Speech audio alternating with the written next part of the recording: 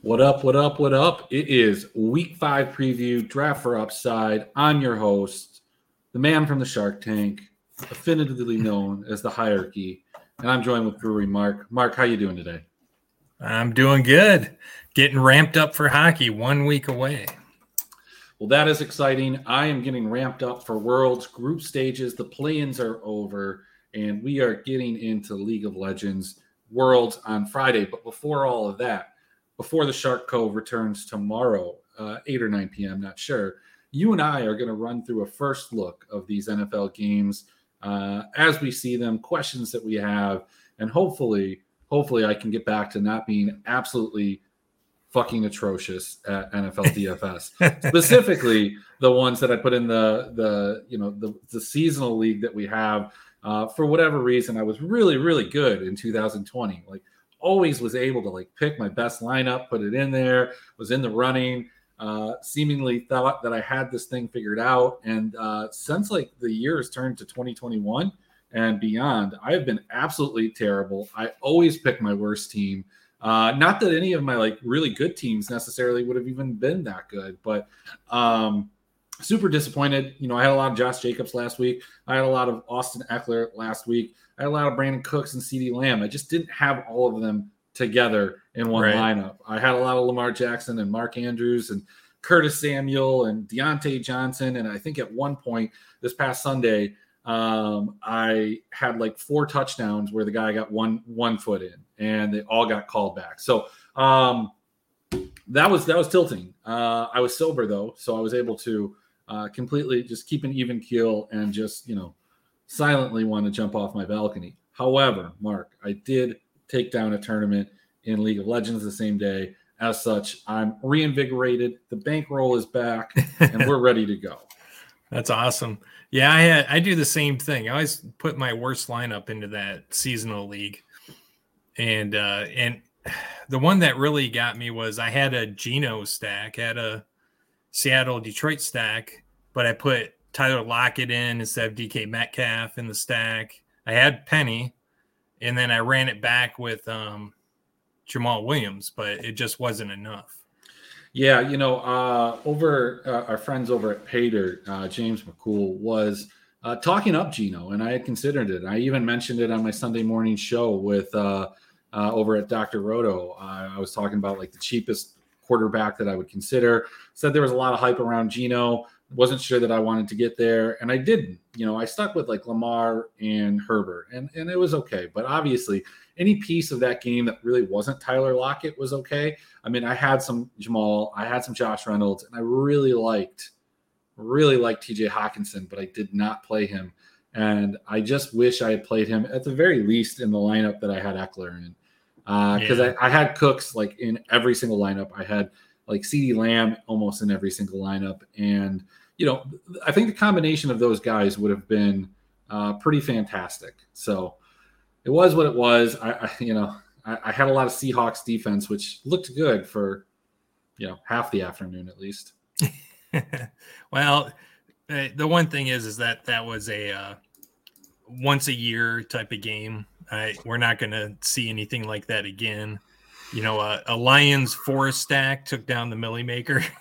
It was a 6 stack of that game though. I don't know, man. We might see something like that again. I mean, as the meta shifts and there's these type of games, you've got just a stud quarterback. I know that your opinion of Jared Goff has not always been the highest, but the dude's been in 3 of the top 16 high scoring games, and he's not playing defense. So the other team scoring is not his fault, but he has manned the offense for 3 of the top 16 scoring games of all time. Yeah, this new offensive coordinator the Lions have, and I'll actually give a lot of credit to Mark Brunell. He's really worked with Goff all offseason, and you can see the changes in his game. He's more focused. He's making better decisions. He's not trying to outthrow his arm, is the way I would put it. And he's becoming really efficient this year, and he's changing my mind about Jared Goff talent. Yeah, look, I think the big thing about Goff, and this has always been the case, is that Goff has been a good quarterback when he's protected. And I mean, that's the case with a lot of guys. But I mean, he becomes close to an elite quarterback when he has the protection. And, at times he hasn't. I mean, if he was in LA this year, he certainly wouldn't because Stafford's not getting any protection. But here, he has some offensive weapons. They're utilizing some of these guys in ways that they need to be. Now, I was kind of afraid that without, Amon-Ra St. Brown, without a DeAndre Swift, that offense had an opportunity at looking rather anemic. But luckily for them, they were playing against Seattle, whose defense has looked absolutely atrocious on its own, and a team that's just playing up in pace. And, it was the perfect storm. So let's get right into it. I think that this first game Thursday showdown, this is something that you're a little bit more into, but like this showdown looks absolutely atrocious. I think Jonathan Taylor has been announced out. Javonte Williams is out. So you're going to look at these two backfields that are just going to be manned by committee. There are reports that Philip Lindsay might get the majority of the carries for the Colts. And then on the Broncos side, is it Mike Boone? Is it Latavius Murray? Is it Melvin Gordon? Like I tend to believe it's still going to be Melvin Gordon, but if he drops that ball, man, all bets are off. So is Lat Murray is in Denver now? Yeah, he was signed off of the practice squad over in New Orleans. God, that guy keeps creeping up every week. Different team, right? Yep. And I don't know if Philip Lindsay is even in the pool, which just makes it even more kind of interesting. So he's probably the guy that's going to get most. I mean, look, you're looking at two running back stables, Gordon, Boone, Murray, Hines, Jackson, Lindsay. And both of these teams have shown a inability to consistently pass the ball. This just feels like a hard pass for me. Like I don't know. You're more of a showdown guy. I'll probably put a couple lineups in, but I just don't really have a lot of interest in this game personally. Yeah, this is going to be a tough one. If I wasn't so addicted to showdowns, I'd probably pass on it too. But I'll probably build a lot of lineups with defenses and slot receivers, short yardage type of guys. God, Matt Ryan just looks terrible to me. Again, I don't know if it's totally Matt Ryan. Like this offensive line has been absolutely atrocious, and it's a big part of why Jonathan Taylor hasn't been able to do anything. Like the guy's not getting holes. He's not getting the holes that he got last year. The protection hasn't been there, and it's not like they're loaded in the wide receiver position for guys for him to throw to. I mean, Matt Ryan, I think last week had a pretty admirable game, though. I mean, he threw 27 for 37, and that's the same thing the last 2 weeks, actually, as a whole. 73% completion rate. The guy's not doing bad. He's just not – this offense isn't converting at times, and I think that's a real it's the offensive line. You don't have any other way of saying it. You don't have good receivers. You don't have protection. You can't run the ball. That's how they were scoring a lot of times last year. So I don't know. I think that a lot of people are pinning this on Matt Ryan, and he hasn't looked great, but the dude's thrown for a ton. And from a fantasy standpoint, I don't think he can really ask for much more. I mean, he has 2 300-yard games, maybe a couple more touchdowns, I guess. But his price is always low enough that's not a big deal. Yeah. I think we can kind of fast forward through this game. I need to dig into it a lot deeper, but my initial impression is probably the captain, either the quarterbacks or RB1s, and play a lot of defense. Yeah, I think where I would go is just playing on some of that. They're on the road. It's a bad situation, slow scoring, but I'm going to go to Michael Pittman. I'm going to go with Matt Ryan on the other side. I'm going to play with a little Cortland Sutton kind of run back. Yeah, I like Sutton a lot. Those are going to be my trio of guys that I would play. And I'll probably play the $3 20 max and kind of just call it, give me a little skin in the game. But let's hop over to Sunday. First game that I have up on the slate here is the Los Angeles Chargers, still on the road. After traveling to Houston last week, they go back home, then they go to Cleveland. They're going to play a defense that's pretty good on the road. 3-point favorites are these Chargers. Any interest in this game? What are your questions? What are your thoughts? How do you feel? I think it's pretty straightforward. I mean, you take Nick Chubb, and have we heard what's the injury situation with the Chargers? Have we heard anything on their receivers? I know Williams was nursing something. Keenan Allen's nursing something. Yeah, Keenan Allen didn't practice today. Still has that hamstring issue. We had a limited practice from Josh Palmer, but those are the only ones that are of note. So, a big Mike Williams type of day, especially if he's out. Gerald Everett, super cheap still, 4,200. On the other side of this whole equation, you've got David Njoku, who's really carved out a little niche for himself. But look, the Chargers have been semi-decent against the pass. I mean, this defense has not been good by any means, but they've been gashed by running backs the last 2 weeks, the Jaguars and the Texans. So, yeah, I think Nick Chubb is going to be pretty popular. I would be heftily surprised if that wasn't the case. But, on this Charger side of things, does Mike Williams interest you? Is he a guy that you're targeting? Cleveland's defense has been good, but they've given up a fair amount of fantasy points in every one of their games. Yeah, I do. If Allen's out, I think Mike Williams is a must roster to a certain point. Eckler finally had a breakout game. He did. So hopefully Lombardi continues to use him the way he used him in the last game. And I could see this is a perfect setup for Eckler. I mean, Cleveland has a good defensive line, but he's more of a pass catching back and can get beyond that line and make some big plays. Yeah, I mean, look, the thing about Eckler is that it's not like his usage was all that different. I mean, he had 13 carries, just 2 of them went into the end zone. He had 7 targets, which was the lowest in the last 3 games. Just one of them happened to go into the end zone. Yeah, I don't know. It just felt different. The routes they were putting him out, the way they were shifting him around, it just felt like they put him in better situations. It might not have been on the stat sheet as many, more carries or anything. It just felt like they schemed a little bit better for him. Sure. I mean, I guess what I'm saying here is you can't count on the touchdowns. I mean, but that's what you're looking at when you're talking about Austin Eckler, is a guy that it seems like when he does score, he scores in bunches. He had multiple games last year where he scored. I'm just looking at 2 where he scored 3 touchdowns and then 4 touchdowns in another one. So they do come in bunches. Not necessarily my favorite spot, but perhaps I do have concerns about the Chargers going on the road to a defense that's just a little bit better, a team that's a little bit more scrappy than the Texans in Cleveland, and doing this 2 weeks in a row. But that's where I'm at. I feel like I probably would bet the Browns here and believe that the Browns are going to win this game. It's kind of crazy, though, because, when we started the season, even after week 1 or possibly even week 2, many people, myself included, thought the Chargers were one of the best teams in the NFL. But you see all of these injuries that they've had, and it's really put them a step below where I had them initially. Missing your left tackle, going against Myles Garrett, that's not going to be fun. No. Mark, let's talk about some division foes of mine and yours. We've got the Chicago Bears, 18 implied points, versus the Minnesota Vikings.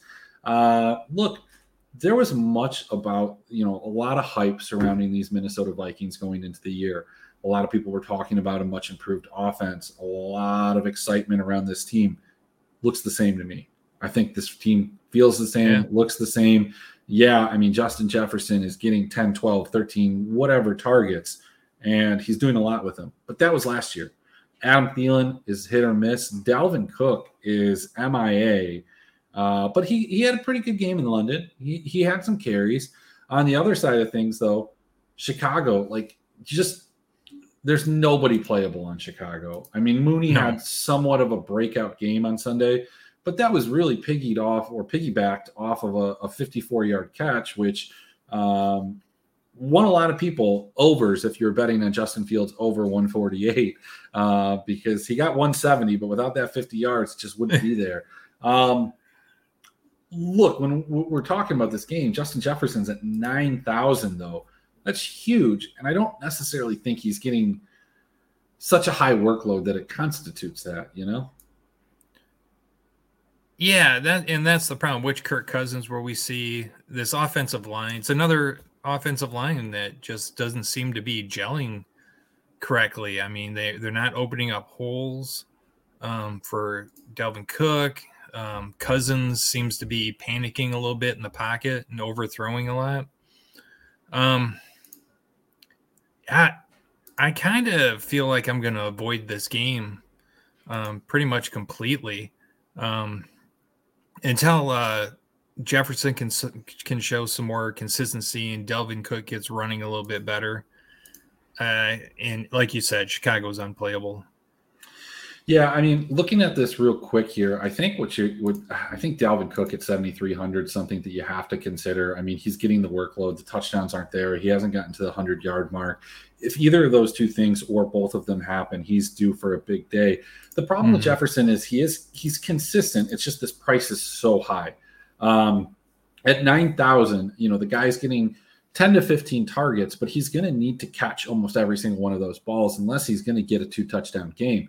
And look, that happens. It happened in week 1 against the Packers, but he hasn't scored a touchdown since.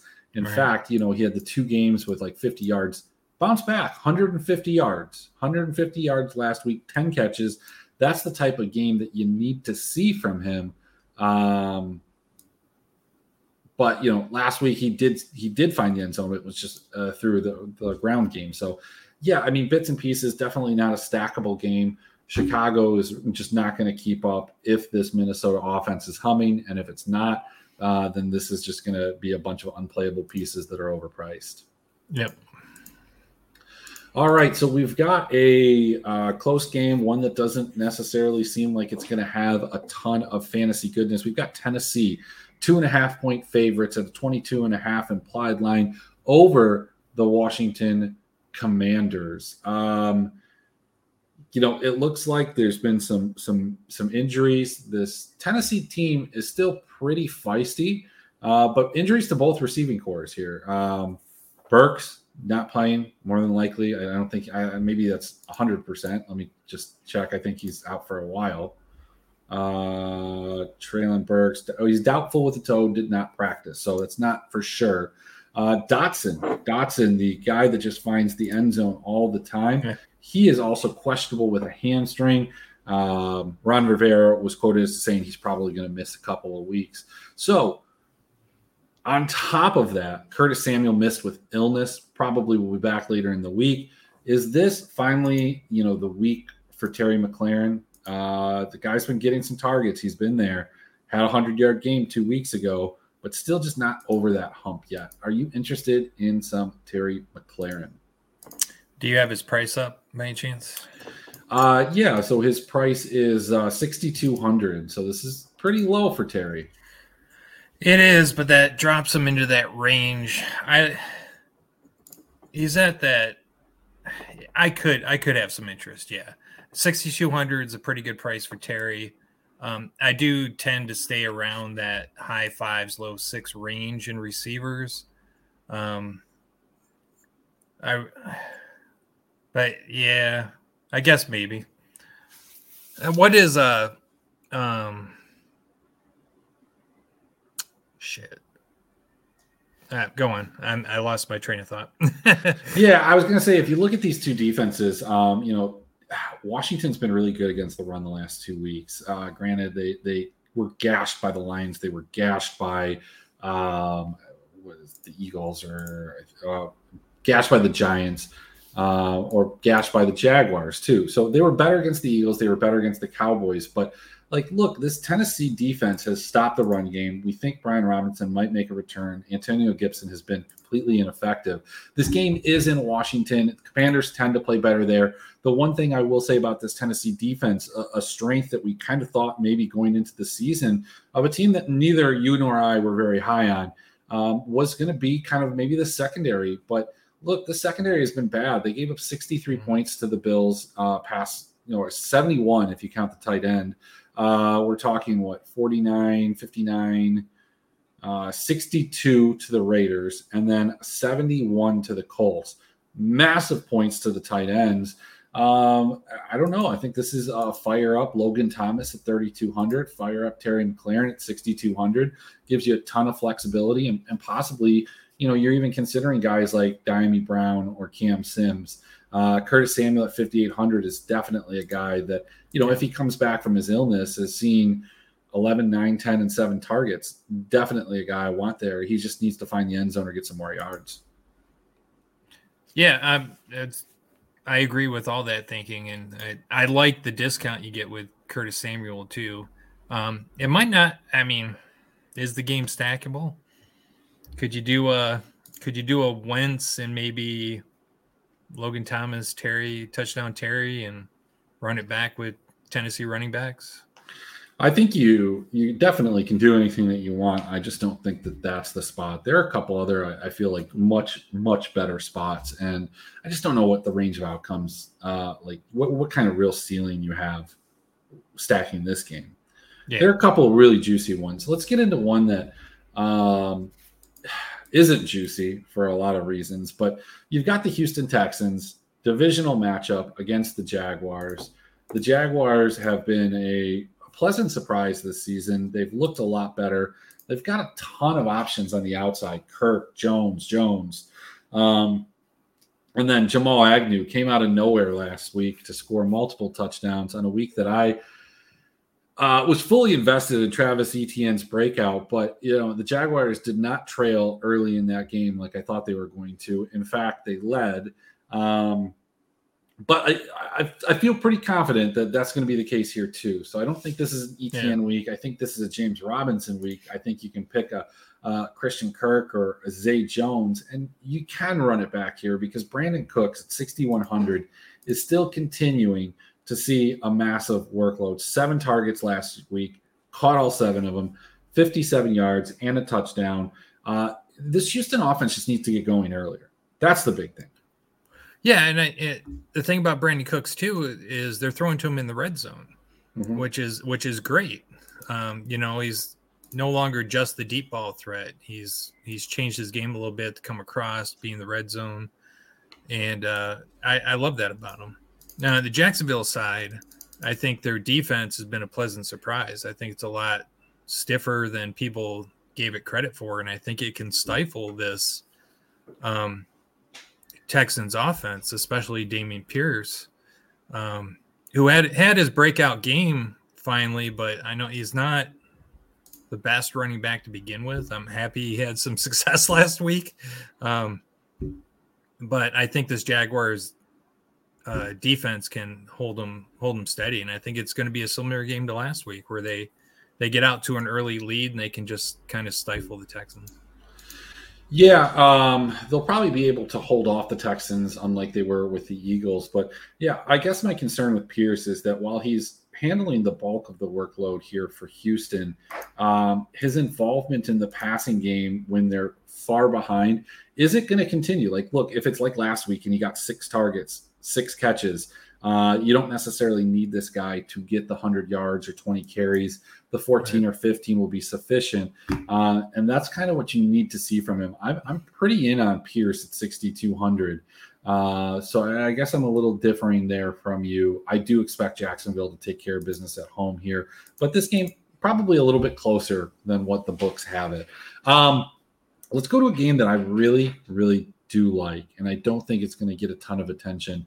And that's going to be Seattle and New Orleans. I think the biggest takeaway that we're going to see from this past Sunday is a lot of people gravitating towards that Lions game, and trying to figure it out because obviously they're playing New England, not necessarily an offensive powerhouse. But when we look at the Seahawks and we look at New Orleans, it checks a couple boxes for me.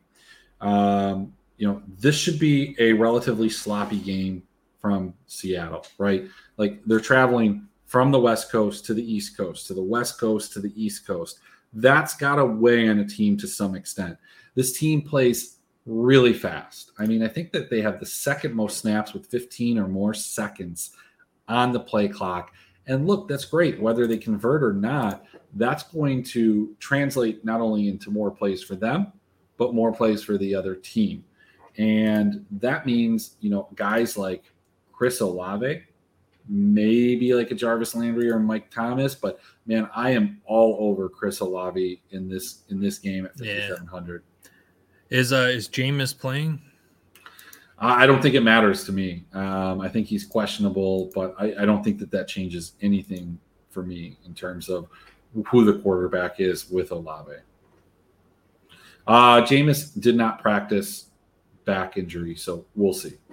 Okay, so probably the Red Rocket again, which he seemed fine throwing deep down to Olave. So yeah, you've got Olave. I think Kamara probably comes back. You've got Jarvis Landry. Both of those guys limited practice this week. They're questionable to play, but I like both of those guys. I like a stack for New Orleans, and I think you can run it back with any one of the guys from this Seattle team, whether it's Tyler Lockett or DK Metcalf. I pick one of those. I don't think I'm getting too cute with like a Noah Fant or a Will Dissly. They've somebody offered me Kirk Cousins and Noah Fant today for God, I don't even remember who it was, but it's like, why would you send me two guys that I wouldn't even start, and think that you're going to pull a guy off of my team that's starting? It's just disrespectful. Don't send shit like that to people, guys. You're sending me Noah Fant. Come on, man. For the season, maybe, but not now. I like this game. I like trying to figure out the pieces that are in it. It doesn't necessarily scream high score, but it has a 45 total. It is in a dome in New Orleans. Seattle's defense is terrible. I like it. I like it a lot. This week, 45 is at one of the higher games. We only have one game over 50, and it's not on the main slate. It's Monday night. There you go. Maybe it'll get a little bit more attention. Let's go to another one that's typically a high-scoring affair, and it's got one of the more surprising teams, at least in my opinion. It's got this Atlanta Falcon team traveling to Tampa Bay. This is going to be, a divisional matchup, but we've got a lot of questions at the running back situation here. Got a lot of cheap guys that we can play on Atlanta. Tyler Algier, 4,700. We've got Caleb Huntley, who seemed to get some of that goal line work, carried the ball 10 times last week, and he's only at 4,300. Do you have some interest in these ultra cheap running backs of Atlanta going against what has been one of the best rush defenses over the last couple of years? Yeah, I like Algier a lot. At his price, he's almost a lock in most of my lineups. He doesn't have to gain that much to make his price back. Yeah, I mean, I guess the concern is that we haven't seen either of these guys in the passing game, and who do we think is going to get that work? And we don't know. Hopefully, maybe like a guy like Pitts ends up getting more action as well. That would be nice. But I like running this game back. I think that there's a lot of revenge narrative, and it's like a revenge on Giselle narrative that people are talking about with Tom Brady here. Maybe he's just going to absolutely light it up. Maybe the weight of the world is off his shoulders. People knew, but people know now. Chris Godwin back. Mike Evans just absolutely crazy the other night. They lost that game, but 6,900. Mike Evans is extremely playable. Despite the pass defense from Atlanta, it's been pretty good. Yeah, I love Tom Brady in this situation. He's always played Atlanta great. I can totally see this to be a Tom Brady blow-up game. I would lean towards playing Evans. He's by far his favorite target. That would be my stack.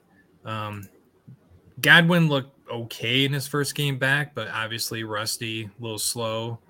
And just go from there.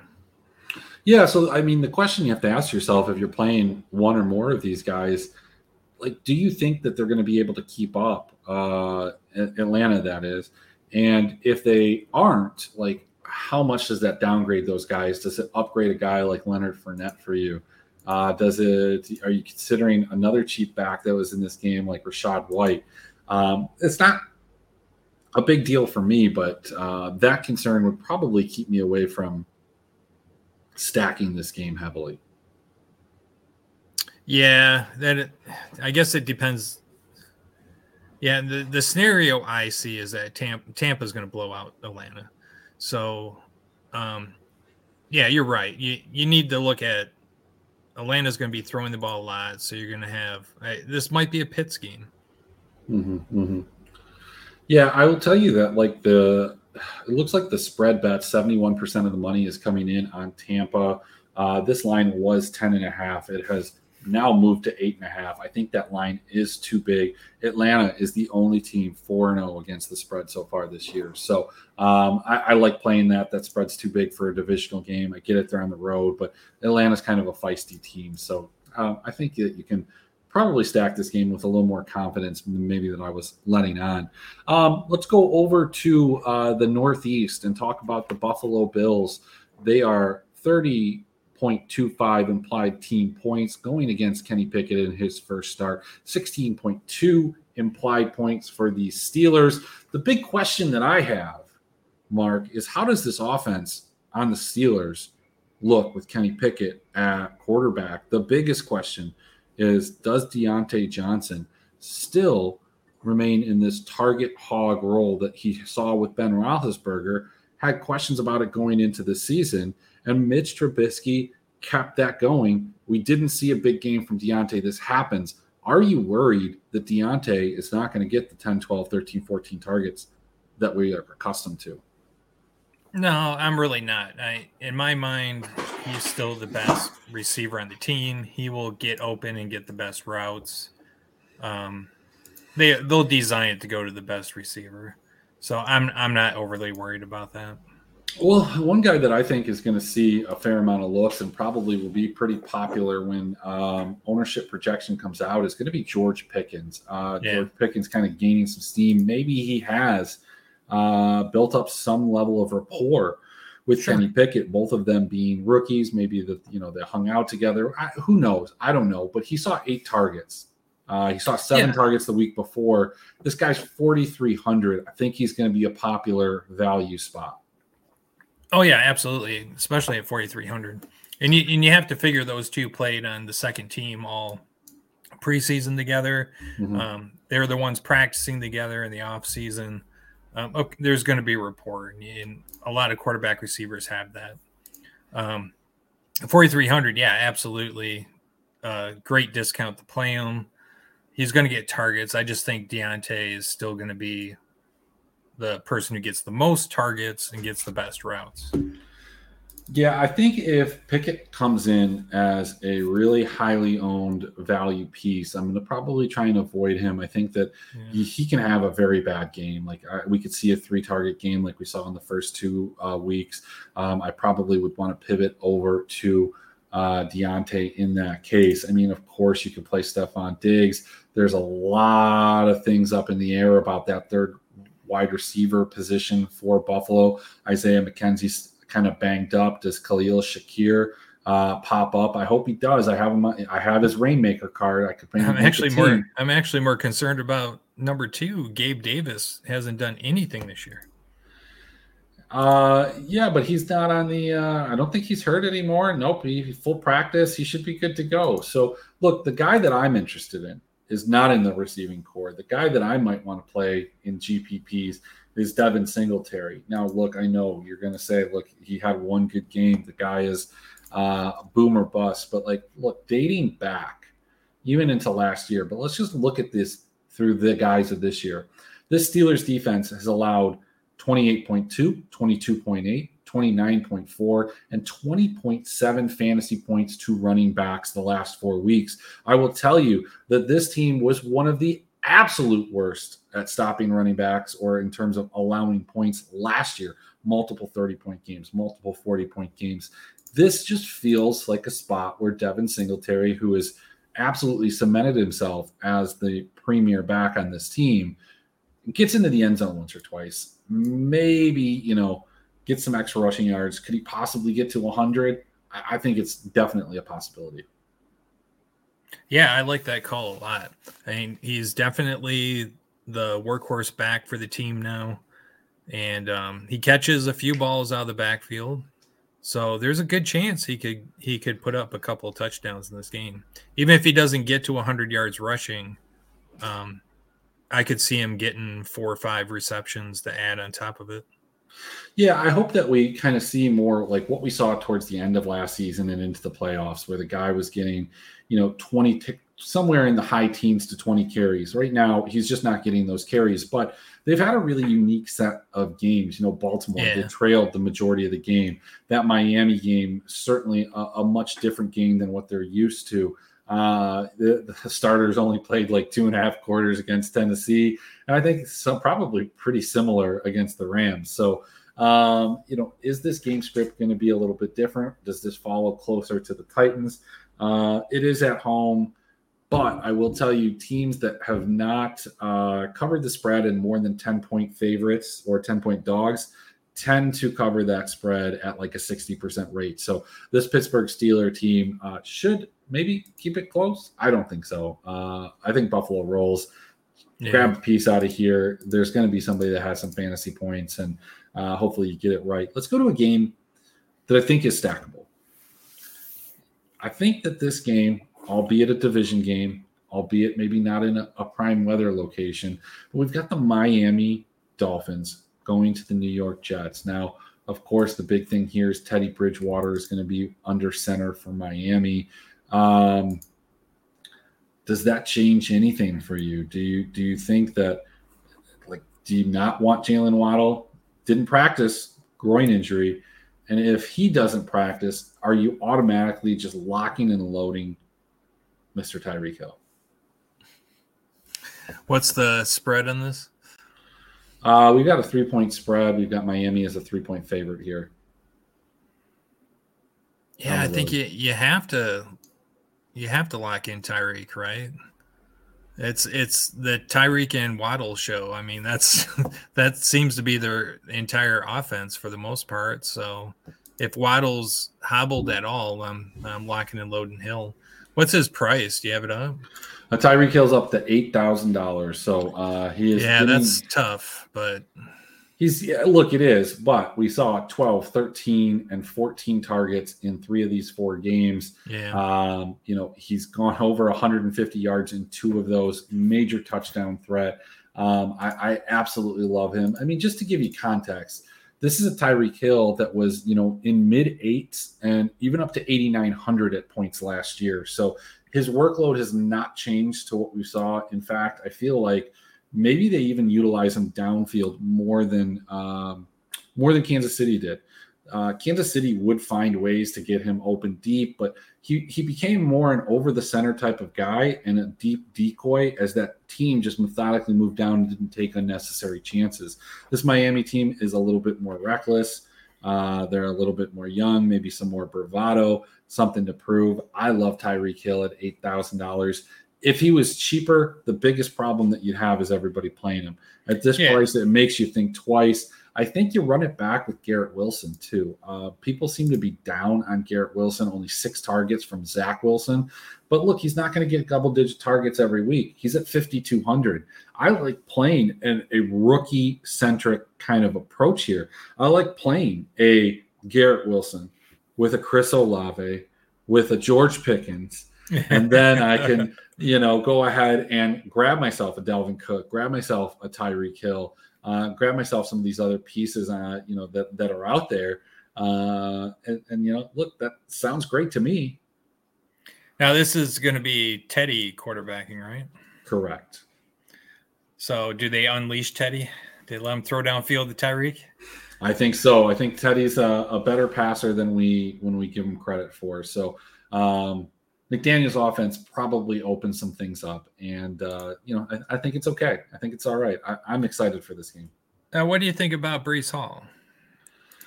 I think you can play Breece Hall at 5,400. I think you play Michael Carter week-to-week basis. You can play one, but you can't play both. Breece Hall did pop up on the injury report. He's questionable. He had a limited practice because of his knee, so we do have to monitor that. But if he's not playing, I think Carter's a kind of a lockstep kind of got to go with this guy. But, yeah, I mean, look, Breece Hall, 17 carries last week, crushed the Steelers like we said everybody does.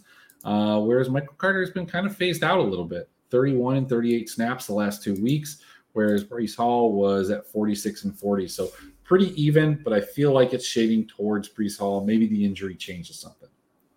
Yeah, that's how I feel too. It just seems like they're focusing on him a little bit more, and he's at the right price. So I really like his price. So if he comes off that injury report, I think I'm going to be loading him up. All right. Well, let's hop into the game that you and I have been waiting to talk about, the last game on the 1 p.m. slate. We've got the Detroit Lions with the best offense, highest scoring, at least in the league, going against a New England team that I guess in a lot of ways, I feel like this is a good spot for Detroit. Like, right? Like we're going into New England. But like New England's strength is on the ground. And I think that's going to be a problem. They're not going to be able to stop Stevenson. They're not going to be able to stop Harris, who, again, just becomes this guy that scores touchdowns every week. But I don't think New England's going to be able to run away with this game kind of in the way that Seattle did. You know, the Lions caught up a couple times. They were within striking distance, but they were really always 2 possessions out of that game, right? For the most part. Is New England going to be able to do that? Can New England stop them? Does Detroit want to come out here and just, have the defensive performance of their life going against, for some of these guys, their former coach and the co-offensive coordinator for the New England Patriots? Yeah. So first off, as bad as Detroit's defense is, I really don't see the New England receivers being the same caliber as like the Seattle receivers. I actually think Detroit's corners can handle them relatively well. It will be the ground game that they have to worry about, but ground games are going to be methodical and slow, so I don't think New England's going to pull away necessarily here. Now, it's a typical Bill Belichick moment. One thing I really like about this game is I'm going to be fading Hawkinson. I think the recency bias, that huge game that he had, people are going to try to play him. That's going to be the receiver that Belichick takes out of the game. That's the one thing you can always count on with New England is they target that one player and just completely annihilate him. Yeah, I mean, look, the biggest problem I think for the Lions is just like they're banged up. There are not a lot of teams that are as banged up as them. I mean, look, these are all guys that are questionable and didn't practice. Linebacker Chris Ford, Evan Brown, center, Quintez Cephas, wide receiver DJ Chark. We know who he is. Taylor Decker, TJ Hawkinson, Jonah Jackson, offensive guard, Matt Nelson, offensive tackle, Frank Ragnow, the center, Josh Reynolds, wide receiver, Amon-Ra St. Brown, and DeAndre Swift, all questionable, did not practice. A couple of those offensive guys got some limited work in, but like this offense is banged up, seemingly because they've played 6 or 7 games when you look at the amount of plays that they've run. Yeah. And I'm not worried about the offensive line guys. The Lions tend to rest them a lot more than other players just to give them kind of maintenance days off, especially like a Ragnow. But without St. Brown, without DeAndre Swift, they're still going to be hurting. I expect Hawkinson to play, but like I said, I expect him to be taken out. So we're looking at more of a Josh Reynolds type of day. Yeah, and I think that there are parts. This game's going to be probably more popular than it should be, but you look at what the Lions have been able to not do in terms of stopping teams so far this year. I think you do have to take some shots on different guys here. But sure. Like New England's defense was not good against a receiving core in Green Bay that is not good. So, they played very well against the Steelers, who have looked bad. They played well against the Ravens to some extent, but got gashed by Mark Andrews. They got gashed by Lamar Jackson. So some of those fantasy points that would have been attributed to other positions went into these other places and were funneled there.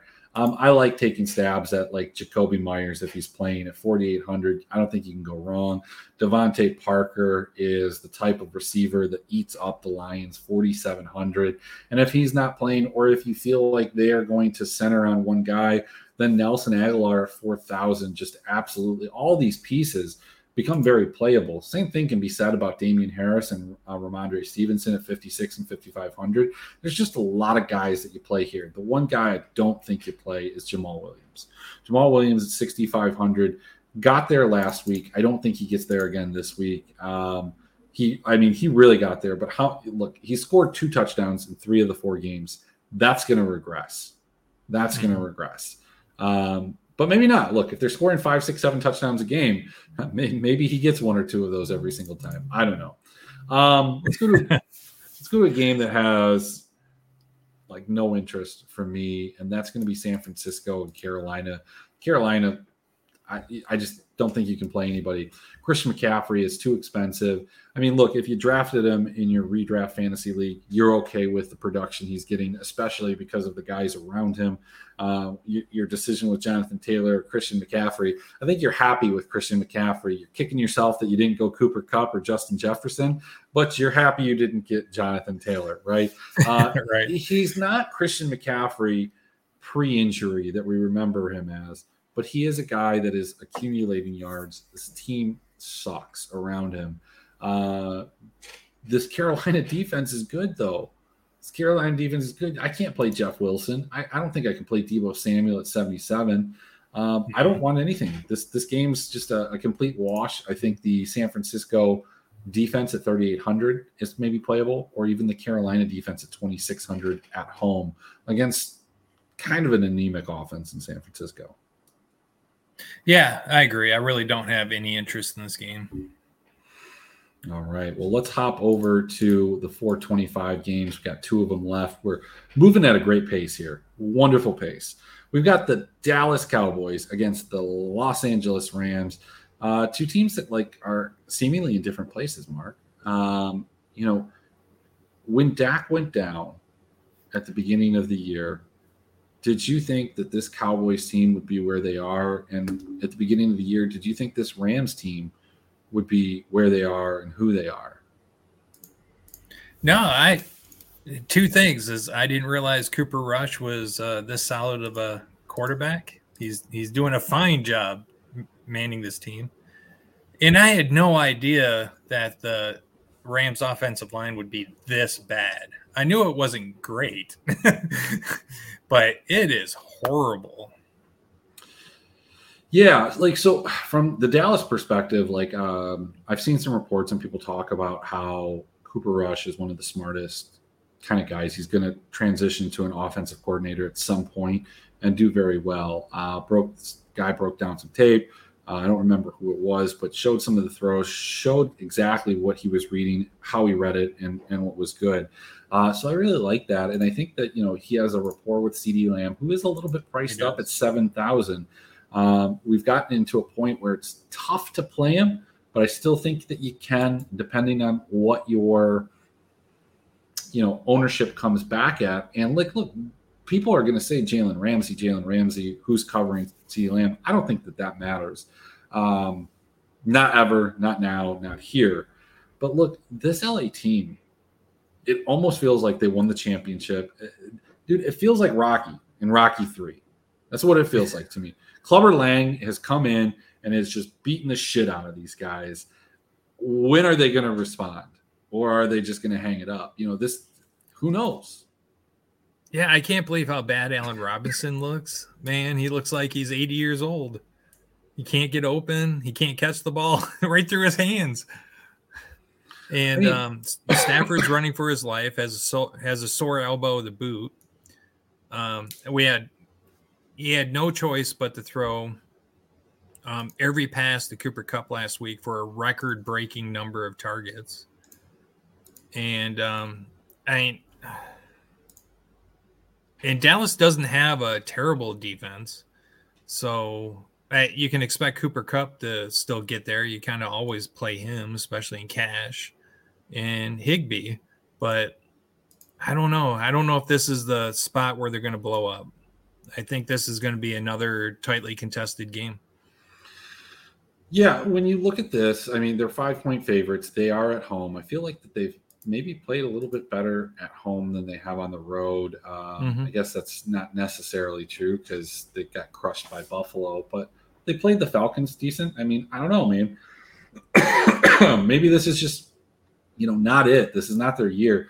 Tyler Higbee is going to be the highest owned tight end at 4,300 coming off of a 14 target game. At some point, though, you have to figure that there is some dissension in the locker room from guys like maybe like an Allen Robinson. When do you pick up the phone and call Odell Beckham, or have they probably already done that? Oh, I think they have.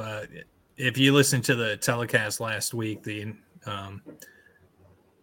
were talking about Odell saying, he's there. It's a business. We got to work out the money.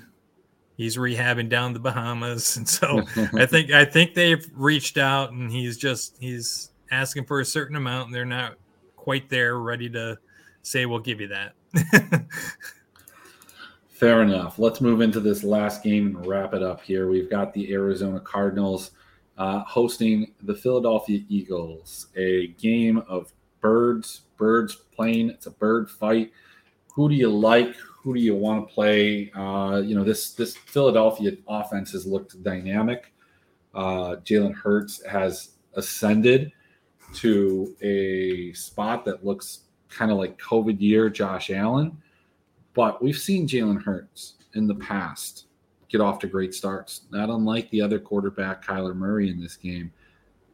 Do these guys start to crash down to earth? Is this the week, or is that going to happen later in the year, or not at all? It's looking like not at all, but I definitely say this is not the week. Okay. Arizona's defense is atrocious. So,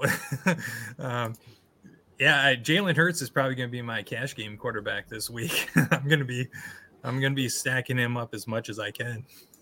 Fair enough. Are you looking to go to A.J. Brown, Devontae Smith, Dallas Goedert? I mean, look, if you're playing cash, like you can play Jalen Hurts. You don't have to stack him, obviously.